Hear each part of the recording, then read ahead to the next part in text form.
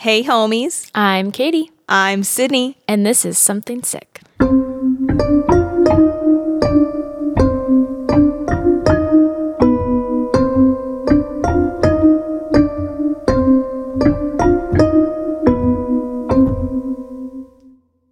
Welcome back. Oh. Happy New Year. Happy New Year. It's been a while. Yeah. We didn't know we were taking a break, and then we were both just like, we need to take a break. Yeah, like we were like, it got to like Friday. We usually record on like Saturdays, and I was like, we're not recording tomorrow, are we? Nope. So, hope you guys had a good little break. Hope you guys, as if you needed a break from us. Yeah, what if everyone was like, don't come back? Yeah. Don't put that out into the world. But we're happy to be back. Hope you're all staying healthy. Yes. It's a rough world out there. Get really, vaccinated, please. Get boosted. Yeah. Stay safe. Mm-hmm. But yeah, I think it's been like probably a month since we last recorded. Yep. Wow. Boring Katie. I'm tired. Me too. I don't think we have any news or anything. Nope. I don't think so. Just living. Yeah. I literally cannot think of. I don't think people care. So great. Should we just get into it? Yes. Great. Okay. Today we're talking about Missouri State Penitentiary. Dun dun dun. Getting back into the ghosts. Heck yeah. So I did my research a little different. Okay. I like the timeline, and then within the timeline, I'm going to do little like side things. Cool. Yeah. Fun. To mix it up so we don't just sit in one thing for too long, you know? I love it. Okay.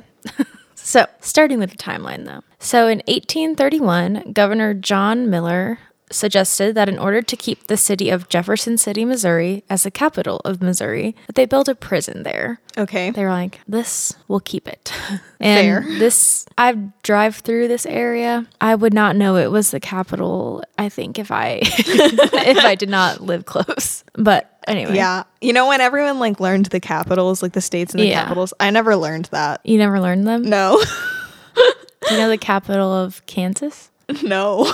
Topeka. I would not have gotten that. Do you know Kentucky? I know Kentucky. Okay, It's good. Frankfurt. Okay, good.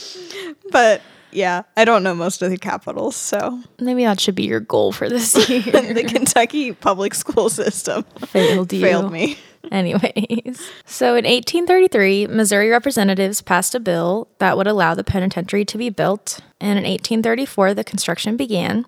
And 2 years later, in 1836, the first inmate, Wilson Eidson, not sure, was received. And 4 years later, inmates started to work on houses in the area. Like their labor was that. So in the 1840s, they were working on people's houses. And a lot of those houses are actually still around today, made by inmates from the prison, like in the area. Like that would be a strange thing to know. Also, the prison labor system is messed up. Oh, yeah. There's a lot of labor at this prison, like all of them. I mean, like all of them, yeah. Yeah. So in 1842, the first woman inmate, Amelia Eddy, was received. Okay. And so now we're going to talk about women inmates for a little bit. Oh, great. It's nothing terrible. Okay, good. No, I don't think. I didn't know what to expect. No, it's not that bad. Okay, cool. So Amelia Eddy had a 2-year sentence for grand larceny, but within a few days of actually getting to the penitentiary, she was pardoned and released because they didn't have adequate facilities for her. Okay. Yeah. They're like, I guess it's fine. Yeah, they're like, you can go.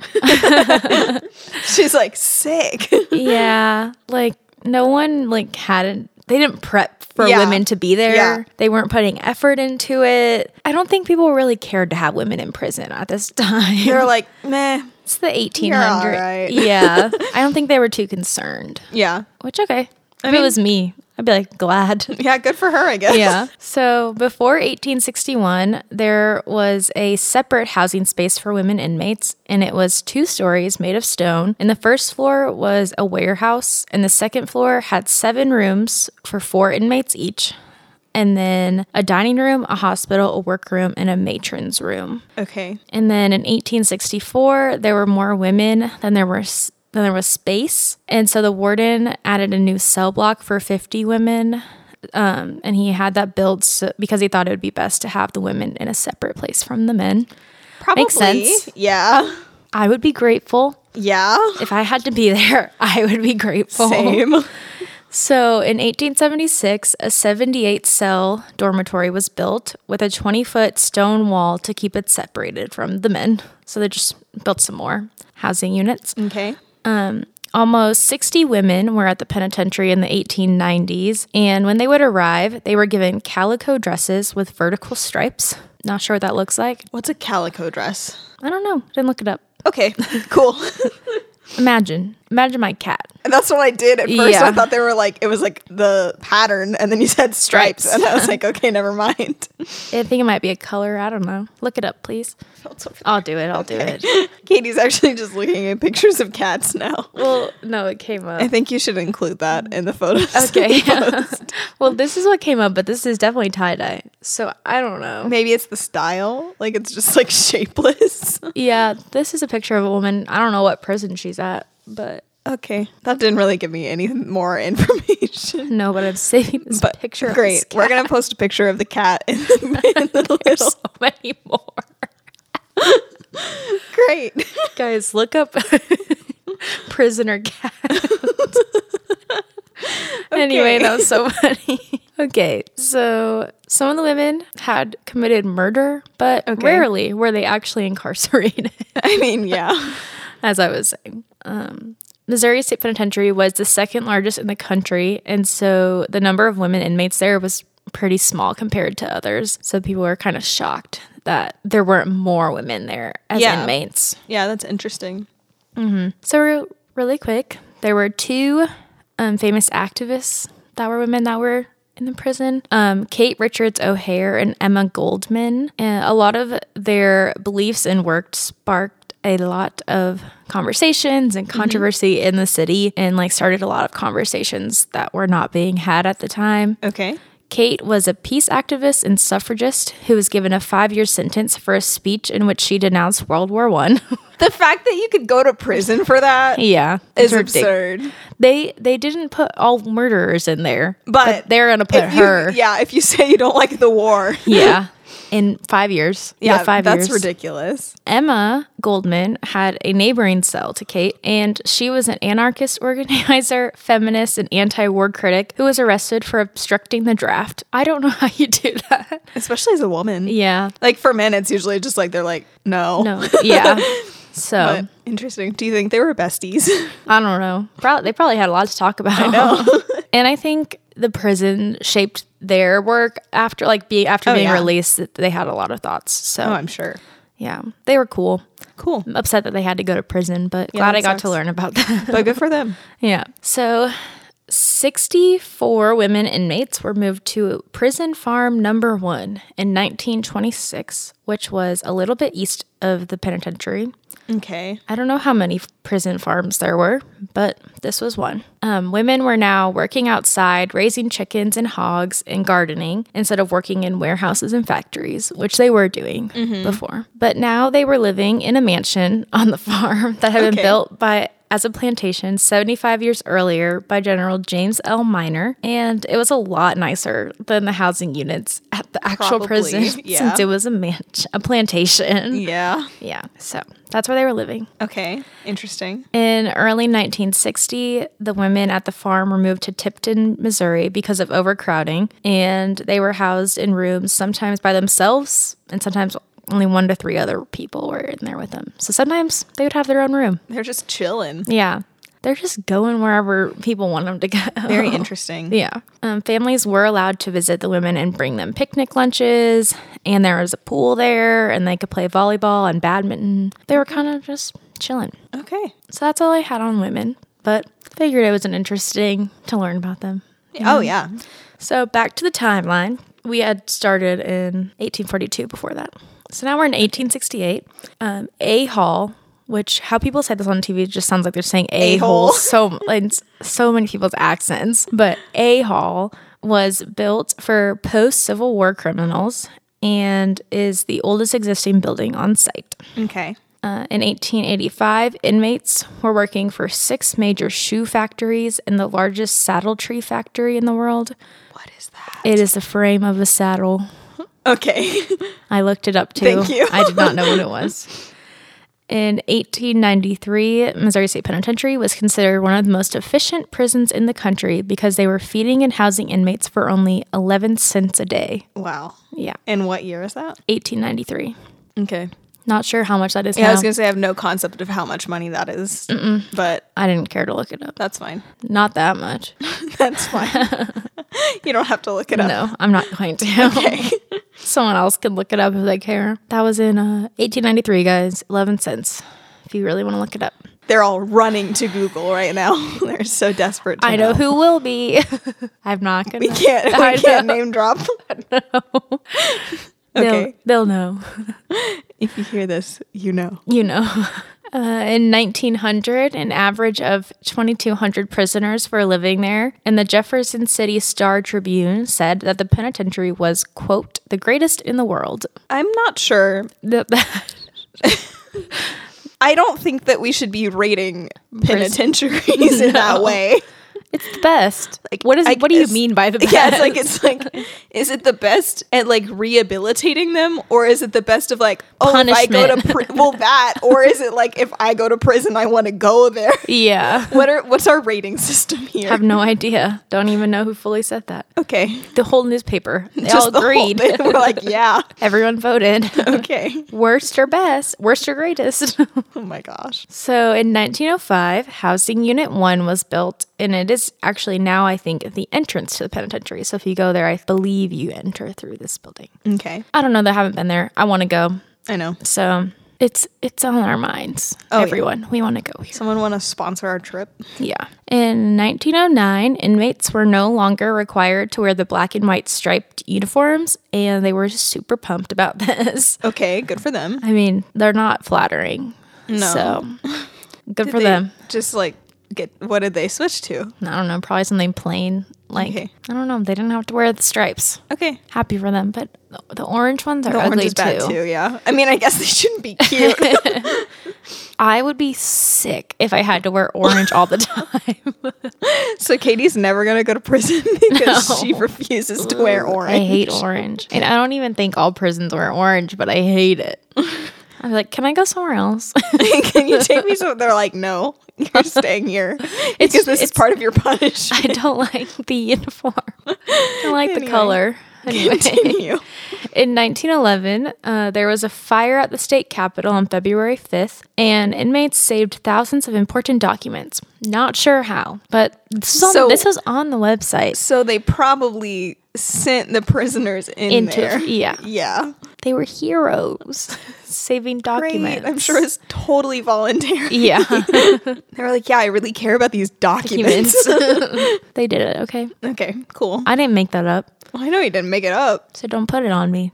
I'm not putting it on you. In 1914, we're moving on. Okay. Housing Unit 3 was built. Also, some of these buildings, I have no idea what they're actually called because in some shows they were lettered and some they were numbered. And okay. There's a lot of buildings. We started with A.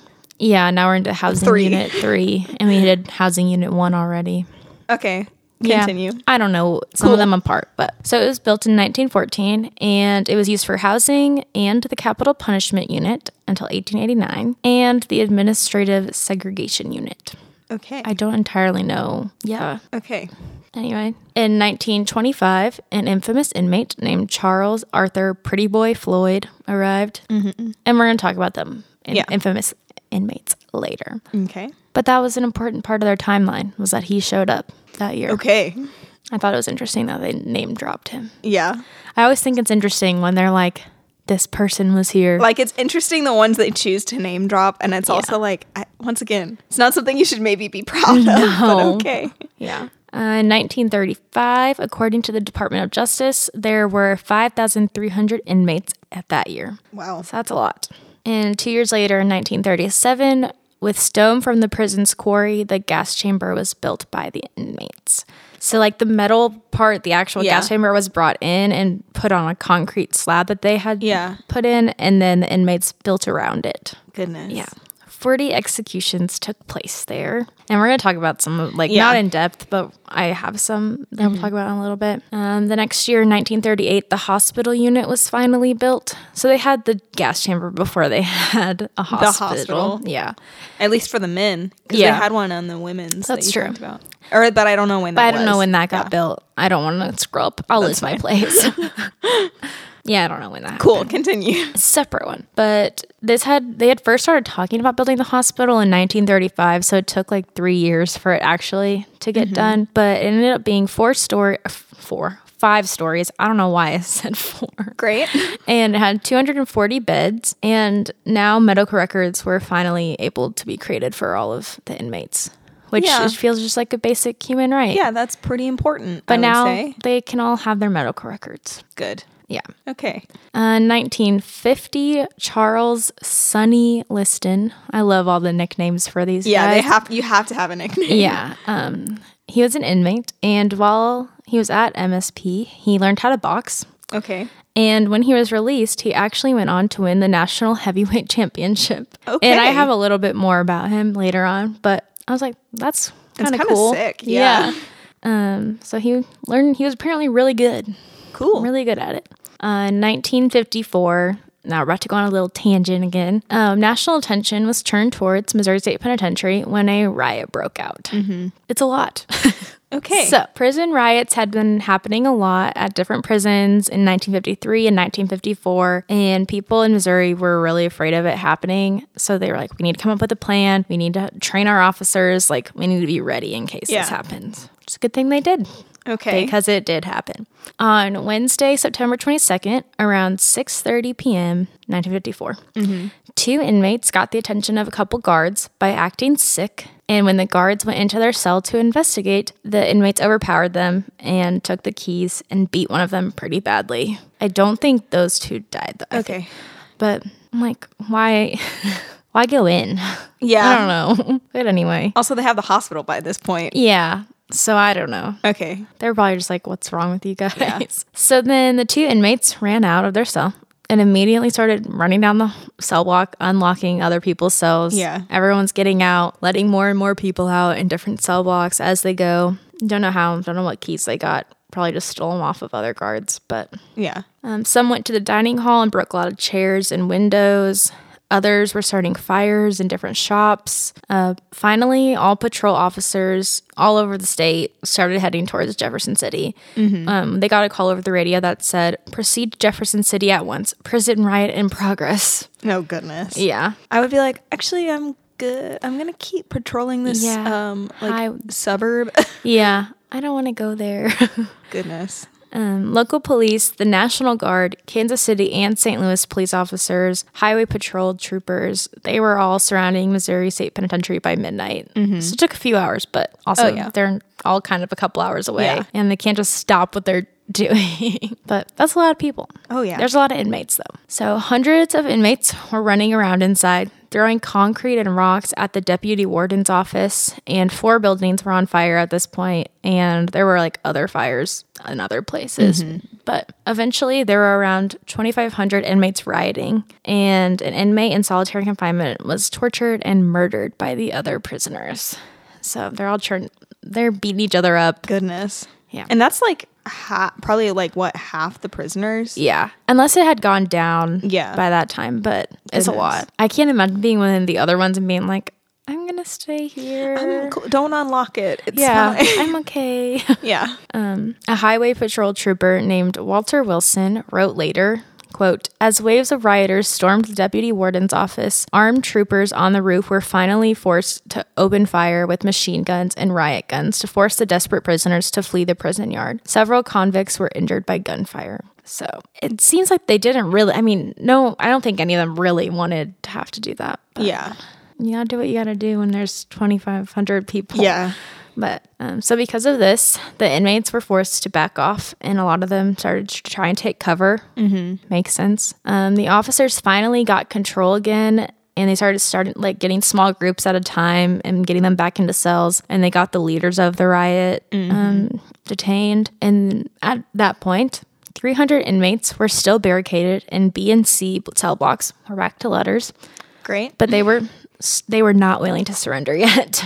Okay. So 300 of them, they were like, not giving up on this. And the officers all went back and had a meeting about what to do in the warden's office. And they eventually told the press, they're like, we're not doing anything else tonight. Like, they had all been there since everything started, and they were like, we're tired. And I'd be like, me too. I mean, I would be exhausted. So they just let him be in there. Okay.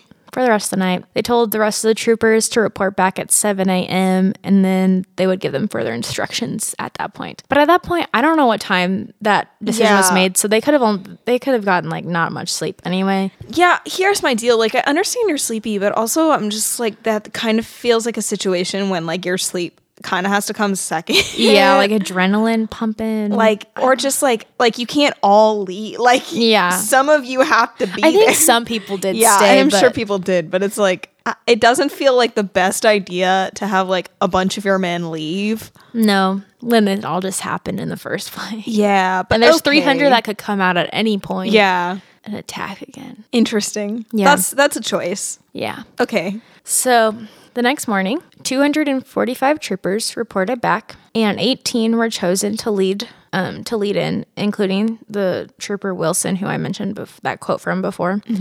100 St. Louis officers and the rest of the troopers, they were going to wait in the prison yard as a second line of defense and to process the inmates if and when they came out. Yeah. And so I have a bit of a longer quote from that trooper Wilson about this moment, so we can just hear what it was like in that moment.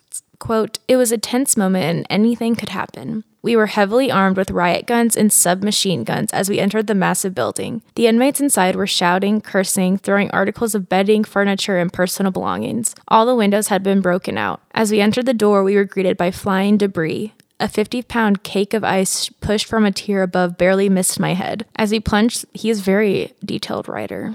Yeah. "As we plunged," I would never say this, "as we plunged through the hallway. Oh, yeah. Waiting in 4 inches of water, I noticed to my left that the water in front of one cell was crimson red with the blood of one of the wounded convicts who had been stabbed earlier by a fellow inmate. Over the loudspeaker, the convicts were ordered to get into the nearest cell and be quiet or they would be shot. One inmate ignored the order, leering and shouting. Without hesitation, one of the troopers raised his weapon and shot the troublemaker dead. At that, an eerie silence fell in the huge building. The convicts retreated into the nearest cells as instructed, and the troopers slammed shut and locked the doors behind them. Up to 9 prisoners were crammed into the tiny cells. When they were all safely locked away, an all-clear whistle sounded. Then one cell at a time, the men were strip-searched, taken out into the yard, and processed by the waiting officers. They were returned to their proper cells. It took until mid-afternoon to finish the job. It's a lot. That is a lot. I can't imagine like processing all of that while doing your job. No. Like being like, oh, I looked over there and that was happening. And then this happened. Like, yeah, that's a lot. Yeah. So there's overall, with the riot, 4 officers have been injured, 4 inmates were killed, and 50 were injured, and 1 had attempted suicide. Several buildings have been damaged by the fire and other things, and it was estimated to be about $5 million in damage. Wow. No prisoners had actually managed to escape. No breakfast was served the next day. Sandwiches were eventually handed out, and dinner that was usually served at 4:30 was served at 3 p.m. instead. Okay. They were like, here's your food. Yeah. Yeah. Small groups ate at a time and had to walk with their hands behind their heads to the dining area, and 85 troopers were present with weapons to like keep it under control. Wow. Yeah. The next day, Governor Donnelly ordered people to search the entire penitentiary. They had to look for any kind of weapon or contraband that they would find. They found sledgehammers, screwdrivers, axe handles, files, scissors, pieces of machinery that had been filed down to sharp points. Mm-hmm. The governor came a couple days later after that to survey the rest of the damage, and he said that they already had the funds to make the repairs, so they didn't need to do anything else. And I was like, you have $5 million. Just on hand? Yeah. Interesting. Feels like you guys should use that for something. Yeah. But anyway. Okay. Inmates had told the press that one of the reasons behind the riot was that they had been dissatisfied with the new parole board, which now had, like a few weeks before, had been redone and had former cops on it, and they were worried that they would not be impartial. Yeah, that makes sense. And the press asked the governor if he would change the board, and he said, "No, sir, I'm not going to let a bunch of convicts tell me what to do." Okay. Yeah. I mean, but they also just caused $5 million of damage. So, like, maybe do something. and also that's a very valid, Yeah. like, if the cop who put you in jail is on your parole board, you're probably not getting out like, of there. yeah, that's not fair. That's not justice. Like, No. Yeah. yeah, I mean, Yeah. that's not okay. No. But okay. So that was the riot. That's all I had about Wow. it. Okay. But it sounds crazy. Oh, yeah. So, back to the timeline. Just one thing, and then we'll have another little tangent. Great. 1967, Time magazine called the penitentiary the, quote, bloodiest 47 acres in America. Yeah. Which that is what it is known for. Yeah. That's what all the ghost shows be talking about. And we want to go there. Yeah. So quickly, we're going to talk about the Centennial cells because it was found in the mid 1980s, and we're about to go into the 1980s. What? And the timeline. Okay. Follow along. I assumed that's what you meant, but I was like, I'm confused. Read my mind. Okay. So, in the mid 1980s, an old cell block, which predates the Civil War, was found by the penitentiary officials, the Division of Adult Institutions, and the Department of Corrections. It was discovered when the court ordered for a new recreation yard to be built for death row inmates. It was found between housing units 2 and 3, and there were 6 cells, which I think were built in the 1840s, and it is now believed to be the oldest thing on the property. Mm-hmm. Makes sense. Well, yeah. Yeah. The people wanted to preserve these cells, but the Centennial Cells Preservation Project was not actually started until 2019. Whoa. Yeah. And at that point, the cell block was added to tours, and they started surveying it for the first phase of like the restoration or the preservation. They're not really restoring it. The second phase was to dig in the site and like see what's going on in there. And then in the third phase, they added sidewalks and stairs to access the cells. So now people can go down there. Mm-hmm. In August of 2020, the project was finally completed and people can visit during all the tours, including investigations. So now ghost hunters. So when we go, we can go down there. Exactly. Yeah. It's very interesting because there's just like a hole in the ground with cells. Like, yeah, that's wild. I would have like never thought that that would be found. You Yeah. know? I wonder if there's more that probably. they've never found. Yeah, So, if they didn't know it was there. yeah, it's very fascinating. So, ending the timeline, Okay. 1989. Taylor Swift is in the world. I knew you were going to say something about Taylor Swift. Death row finished. No more at Missouri State Penitentiary. They were done executing people. Good. Okay.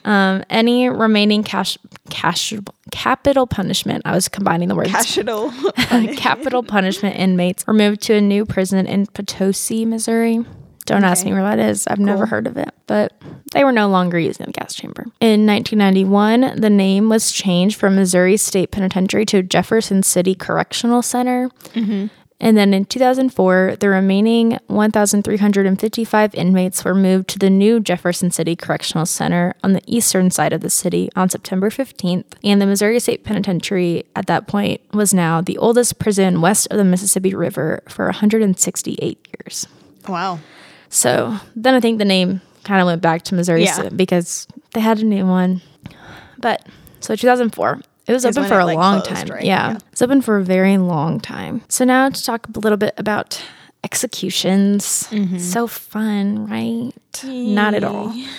In September 1937, Governor Lloyd Crow Stark had signed a bill which called for execution by lethal gas. And I guess before this, local sheriffs were responsible for dealing with capital punishment in their counties, but that was no more because of this, which that just sounds terrible. They just like had to do it themselves? Yeah, or like deal with it. Out. Yeah. Yeah. Oh gosh. Yeah. Sounds terrible. Yeah. Still terrible that they moved it and that people were actually like the death penalty was still happening. Yeah. But I don't know. It wasn't like anywhere you could have that happen. I don't know. Just a lot. Yeah. So a lot of people opposed the death penalty and the bill. Yeah. But the state of Missouri pretty much supported the death penalty for serious crimes. Not surprising. Yeah. I'm not surprised. In total, like I said earlier, 40 inmates were put to death in the gas chamber at Missouri State Penitentiary. Mm-hmm. So I just want to talk about a few. John Brown, he was not, you probably do not even know who John Brown, like the historical I mean, I figure. know the name, but I don't know, like. More Kansas and Missouri history. But This is a different guy named John Brown.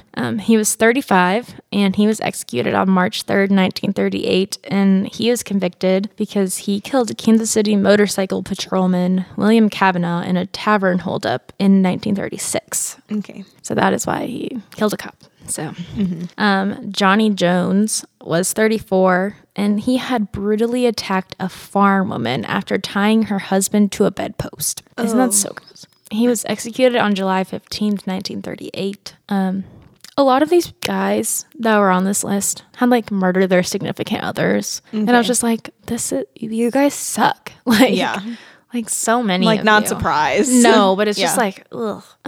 Alan Lambus was 73, and he had murdered a teenage girl when she refused his, quote, amorous advances. And he had killed her with a pitchfork.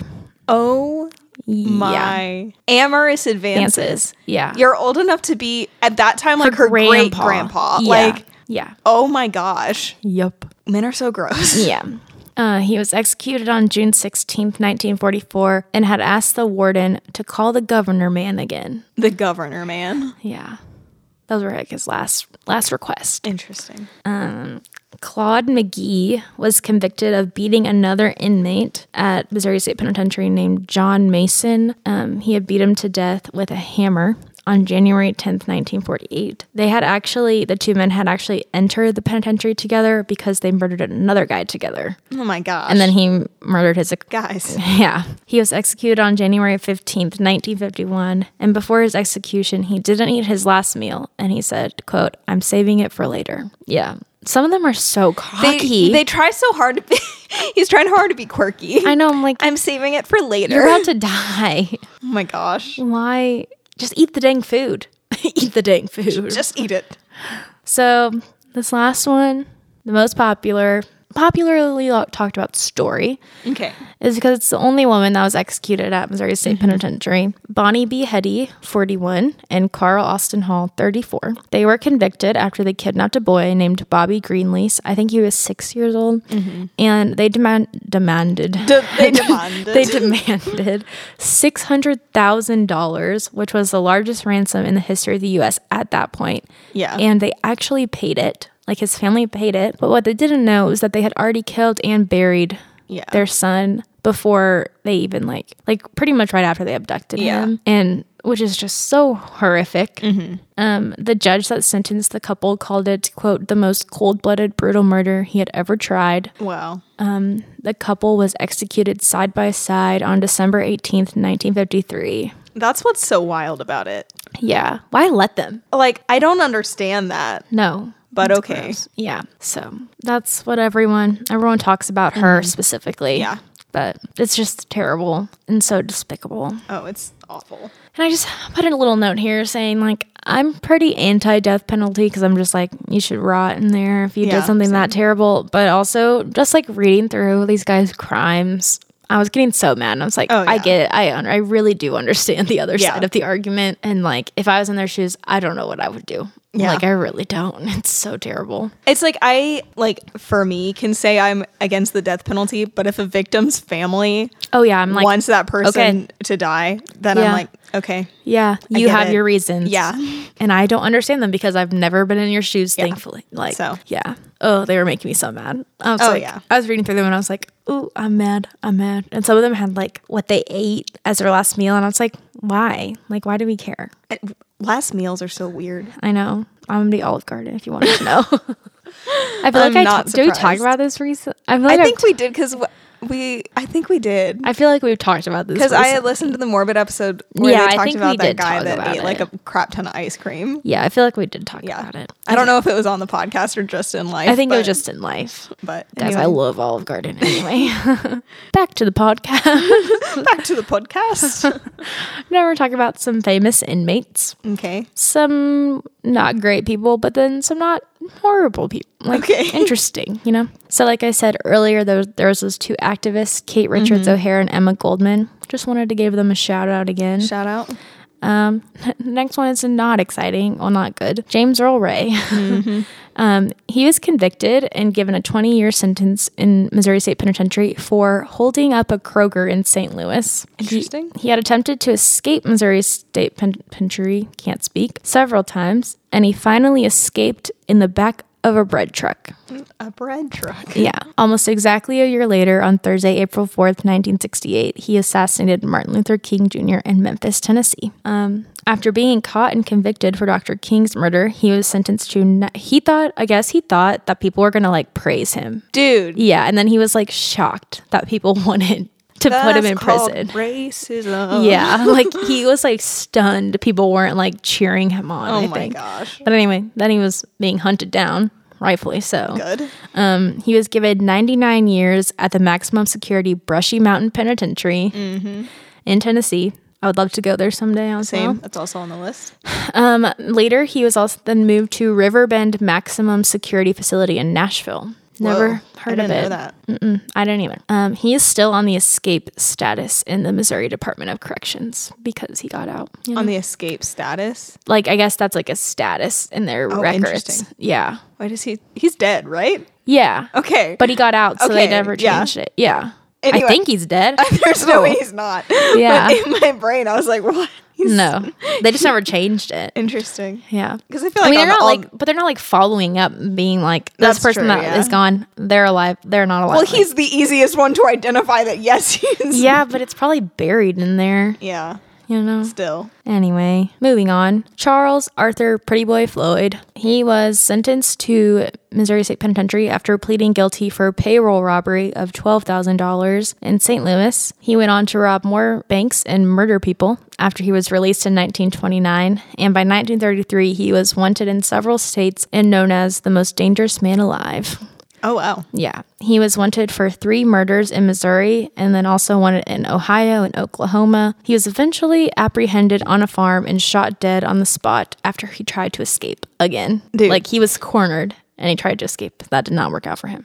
Next person. This guy's pretty cool. Harry Snodgrass. What a name. King of the Ivories. King of the Ivories? He was exceptional at the piano. Okay. And he was featured in the prison band that like had a broadcast. Because of him, the band became known all over the U.S., Mexico, and Canada. Dang. When he was set to be released, an announcement was made on the radio that he would be leaving prison poor. Wow, my typing on this is so bad. I was doing it so late. The radio station then received more than $2,000 for him from like other people in like a couple of weeks. Huh. They're like, oh, he's leaving without money? Here's some. Just because they loved his piano playing? Yeah. That's sick. During his last performance as an inmate in 1925, a crowd of more than 1,000 people attended. And later he traveled with a vaudeville act and made some records with a label. And he was given a full pardon in 1926. Okay. So I don't know why he was in prison. Mr. Snodgrass. Probably nothing terrible since they let him out and gave him a full pardon. But who knows? But if this man's piano saved his butt, wow. That's got to be some damn good piano. Yeah. Maybe I'll look him up sometime. Okay. Since he released some records. Now a guy named John B. Firebug Johnson. Yeah. He caught attention from the public because of what he was up to in prison. He attempted to escape many times and was known for setting a fire that destroyed more than $500,000 worth of property damage, and several inmates were killed with this fire. He was given 12 more years and locked in the dungeon for many of them. When he was released, he wrote a book called Buried Alive for 18 Years in the Missouri Penitentiary. He was down in their dungeon for a long time. Yeah. I'm pretty sure he was down there for like 17 to 18. Yeah. In the... Like in the dark. There's a place... They have a lot of different punishment areas. Great. Yeah. He was down in the dungeon. So they have a dungeon. They have solitary confinement, which I think is different from the dungeon.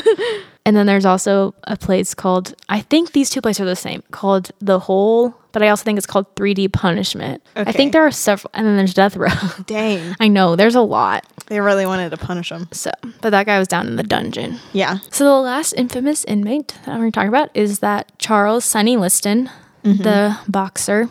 He had been convicted on 2 charges of robbery with a deadly weapon and 2 charges of larceny. When he got into prison, he was illiterate and had 16 siblings. Wow. He's in a big family. He learned to box while he was at Missouri State Penitentiary, and a publisher at a St. Louis newspaper saw how good he was. Don't know where he saw that. Yeah. But the publisher talked to the parole board and promised that if Sonny was released from prison, he would personally see that Sonny would receive a job and boxing training. So he was released in 1952 on parole. What the heck? Yeah. He learned to read and write and how to take care of himself. And he trained at the YMCA and worked at a steel factory until he could make money boxing.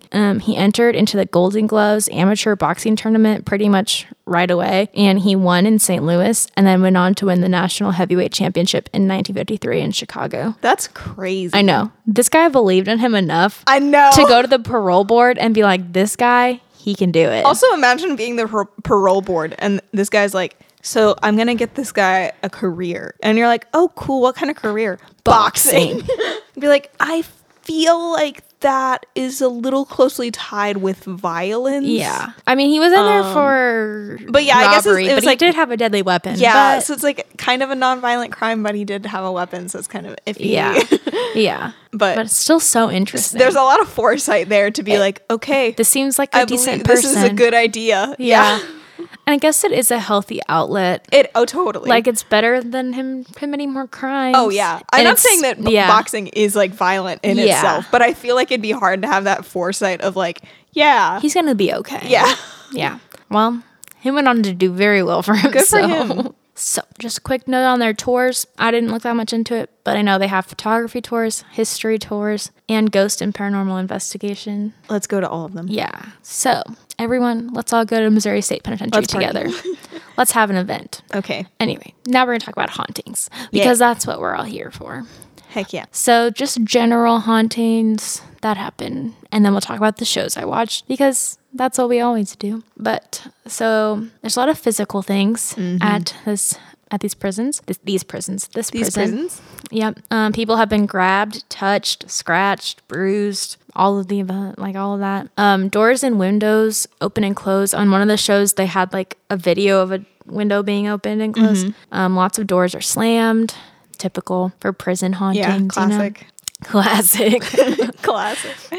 Disembodied voices and screams are often heard. Okay. Screams often near the dungeon area. Yeah, that makes sense. The punishment unit is called the Hole or 3D punishment. Whatever. Whatever one. A Hall and C Hall are reported to have a lot of negative energy. I don't know what the letters and numbers are. Okay. Maybe if I go there, they'll tell me. I'm going to ask. Full body apparitions and shadows are often seen. Down in the punishment cells, a lot of guides were saying that people get like this feeling of dread and despair, and like often people will like get sick to their stomach, and like once they leave, they feel fine after a couple minutes, but it's like they don't feel great. That makes sense. A guide once saw a man like get in her face and scream, and then later she realized she had a scratch on her rib. Nope. Yeah. No way. Nope. People have seen a woman apparition in black walking in the women's ward, and apparently people see a lot of different women apparitions in there, which is so weird. Yeah. Boo. I don't know. Boo. Some people reported doppelgangers being seen as well. Spooky. Yeah. So Ghost Adventures, we have to start with We do. Honestly, they had the most. Good for them. Yeah. I feel like we should cut them some slack. We've given them so much crap. I know. I do want to say that Zach, I think he is afraid sometimes, like actually afraid, because he'll always send people by themselves, and he never really does it unless he's just like wants to fight someone and like he's like pissed. Which also, like, that's kind of part of the fun. Yeah. I'm like, dude, just go be scared a little bit. Like, you're going to these places, like, you might not ever come back. Yeah. Why not make the most of it? Exactly. So that's just something I observed, and I really thought about this when I was watching this episode, because he left Aaron and Nick alone in places, and he's like, I wanted Nick to feel what this was like. I'm like, why don't you want to feel like what it's like? Yeah. Anyway, did we already say my quote about him not being an anti-masker? Yes. Okay, everyone, he's at least pro-masks, and we really respect that. Yeah. So. He was doing it before. It was cool. I used to give him a lot of crap for wearing and now masks. I get it. And now I respect it. Anyway, there's my nice thing about him. That's really the only nice thing I can say. So anyway, Zach interviewed a former guard turned tour guide. And actually they talked about this guy in like all the different shows, but Zach like talked to him. And I guess when he was a guard, and like guards and inmates when it was still a prison, were seeing and experiencing things. But one time he was talking to an inmate and they were about to do like count or something, and he saw a guy in a white t-shirt like walk by him and like walk where they weren't supposed to be going, and he thought this guy was like trying to piss him off, like, and so he was getting angry that someone wasn't doing what they were supposed to be doing, and he went outside to like look for the guy, and he was nowhere to be found, and the inmate he was with was like, you're not gonna find that guy. Like, that's so he spooky. knew it was a ghost. The inmate was just like, man, I see him all the time. Yeah, he ain't real. He ain't real. So people talked about that a lot. A tour guide named Maggie said she was in A-hole. A-hole. It really does sound like A-hole. I know, especially if you have an accent. Yeah. It makes me sound like I have a weird accent. I'm saying A-hole. A-hole. A-hole. And this is a serious one. I don't know why I'm laughing. Okay. Something came up behind her and wrapped her, like, its hands around her shoulders and like squeezed like really hard. No, and she was like very scared. Yeah. No, thank you. My shoulders have been touched before. I don't like it. No. Actually, it was kind of a cool story, and if it gets us on Ghost Files, I'm all in. Yeah, we already submitted it. But new show. Shut up. Can't wait. So then Aaron went to the gas chamber. I think they all did, but he got in the gas chamber. Of course. And he started to feel very uneasy in there. And he was like, my heart is racing. And mine would also be racing in there. But that's just another thing. And then Zach was down in the punishment cells. And he started to get very sharp stomach pain while down there. And then he like later was like describing, it's like, I felt like I was like getting all twisted up in my stomach. Like he was like comparing it to a previous episode they had done where a guy had talked about like his insides were like messed up by his spirit and like went to the hospital and everything. But Zach was like clearly in a lot of pain from it. And Zach, when he was in there, he asked if someone was stabbed in the stomach or something, and he cut an EVP that he says that it says, he thinks that it says, I ain't breathing. And then he said, what do you think? So I'm going to tell you what I think. Great. I don't think it sounded like that. Great. It definitely was like a voice, but I don't know what it was saying. It didn't sound like that. I ain't breathing. I ain't breathing. That doesn't sound like an answer that someone would say, no. But okay. No. So as Zach was waiting. I don't know what I'm saying at this point. As Zach was heading back to the rest of the crew, a loud bang happened on a cell door right behind him as he was walking out of there. So that would scare me. That would freak me out. Yeah. I'd run. Oh, yeah. So then Zach went, as he was getting back to base camp, he had a voiceover, and he was talking about how I would think that this is like food poisoning or something, but I ate 3 hours ago, so it probably would have hit by now. And then he said, for the sake of research, I have no diarrhea or vomiting. We didn't need to know that, dude. No. Wait. You could have said that in a much better way. For the sake of research. For the sake of research? Yeah. Not even full science or transparency or to debunk this being. Yeah. I have no diarrhea. Thank you. Thank you. I needed to know about the state of your shit. Yeah. Oh my goodness. Anyway. And also, if he did, he would have just still said it was a ghost. Exactly. He's like, the ghost made me poop. Enough poop humor. Moving on. Classic. 12-year-old boys over here.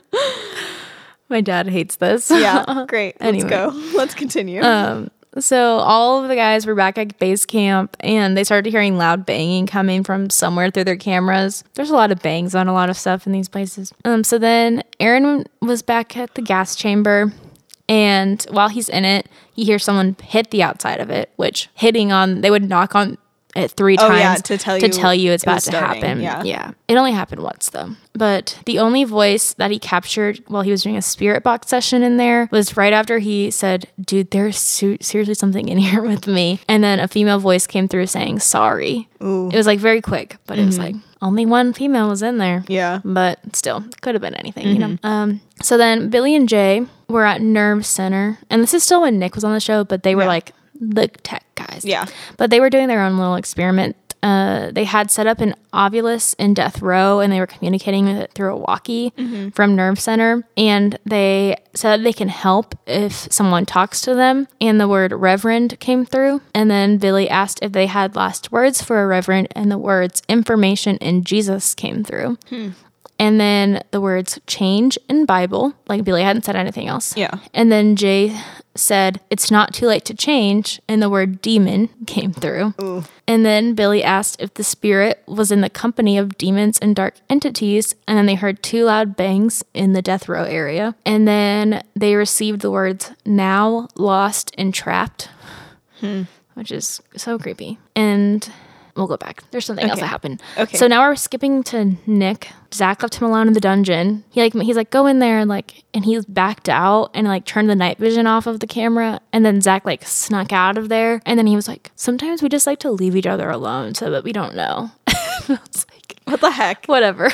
But Nick was down there alone, and he kept being hearing voices around him. And they did get a few on EVP. And this is what they said. They were saying, they kind of sounded but also some of them were bleeped out. But they heard a voice saying stop, really long. And then they heard stop effing with me. But that was bleeped out, so it was kind of hard to hear that whole one. Yeah, which is annoying. I understand they take have a to long bleep, time. but But they take they cover up the rest of the voice. yeah, it makes me sad. Yeah. And then they also caught the word demon, which that one I could kind of hear. So then Nick started walking out of the dungeon, and Zach was waiting for him out there. And Nick was telling Zach about how he had heard a weird man's voice in the cell next to him, kind of saying in a very weird, low voice, hurry out of here or something. And then as they're standing there, they hear footsteps coming up the stairs behind them from the dungeon. And then they hear a low growl. Ooh. Yeah. And it sounded very similar to what Nick was describing. Yeah. And so I was like, that's creepy.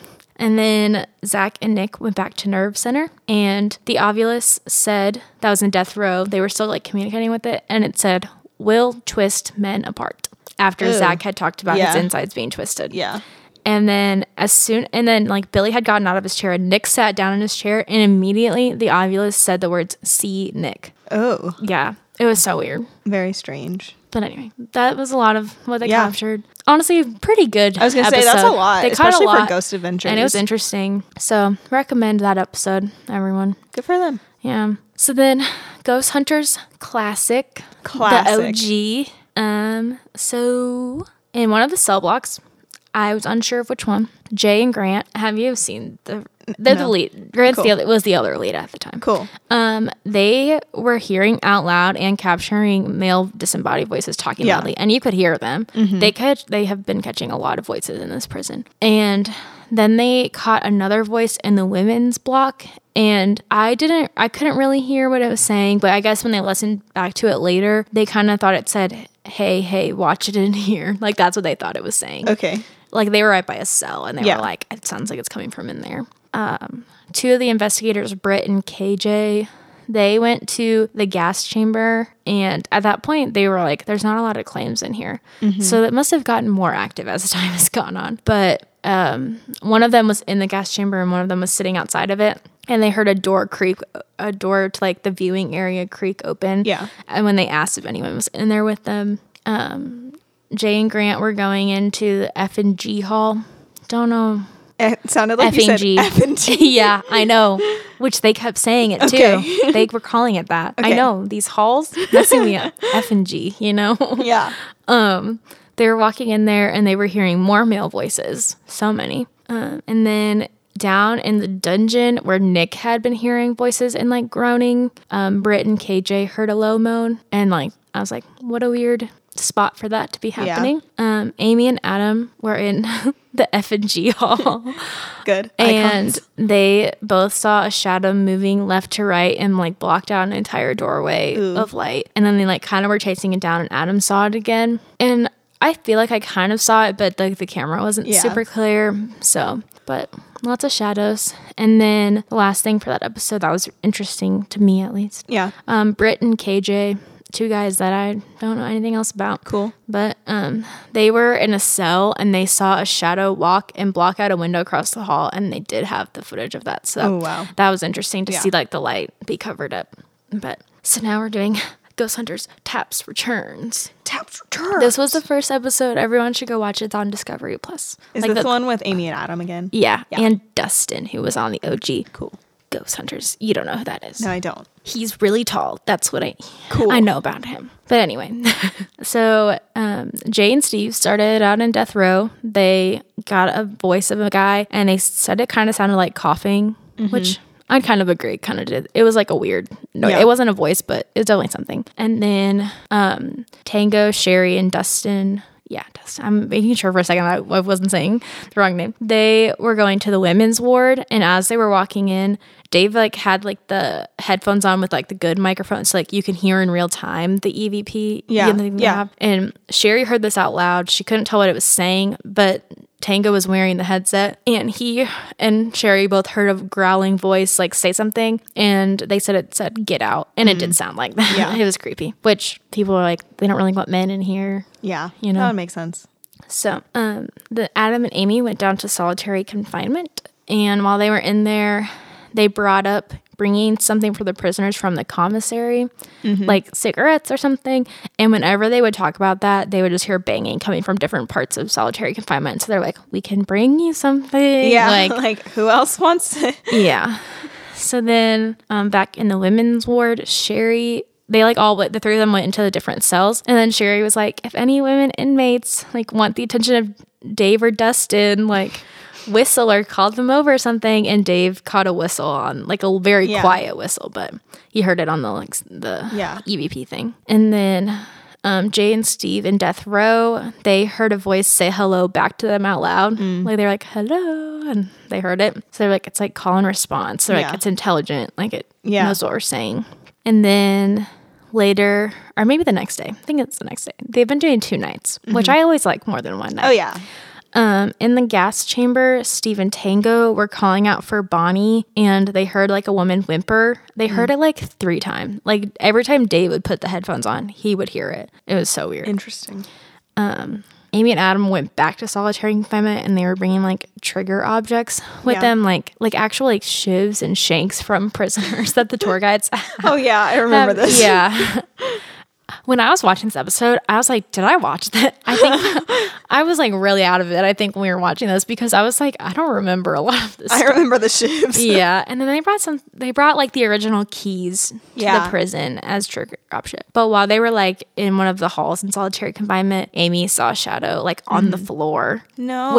And then in Destination Fear, they're talking about how they're crawlers sometimes. Yeah. And so I'm like, she saw that basically. Yeah. My fear. I don't want to see. I'll see a shadow. I don't want to see a crawler. We're going back to Waverly. I know. You're probably going to see But I can't see that. The lady kept saying, it's above us. I didn't see that at all. I was thinking about it. I feel like we're going to see it when we stop trying. Probably. But I can't stop trying. I think we're going to see it when we're alone. I don't want to be alone, actually. We'll probably go in together. Let's be honest. Let's be real. We're a package deal. Yeah. So anyway... on the upper floor of the women's ward, Jay and Dustin were up there, and they heard a door slam shut. That would scare me so much. Yeah, and then Tango. I'm struggling. Dave Dango. Dave Tango. Wasn't going to say his full name, but it came out. They were still in the gas chamber, and he was hearing more of the whimpering noises. Yeah. And Steve had the thing on at one point, and he was in the gas chamber by himself, and he was hearing breathing on it. That wasn't him. So that would freak me out. Yeah. So now, Destination Fear. Bum, bum, bum, bum. Okay, so immediately Tanner got sent down to the dungeon blindfolded for 3 hours. Yeah, it's freaking terrible. sucks. Which I'm pretty sure they were at Waverly the night before, or 2 days before, and he had gotten bloody freaking nose being up on the 5th floor of Waverly, which 4th floor is worse. Yeah. But anyway.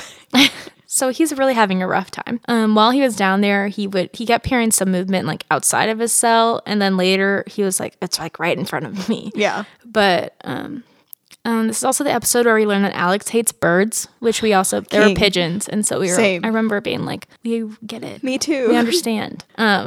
So Tanner was in the dungeon still, and he was talking about Firebug Johnson. And that's when he was hearing a loud bang in his cell or closer to it.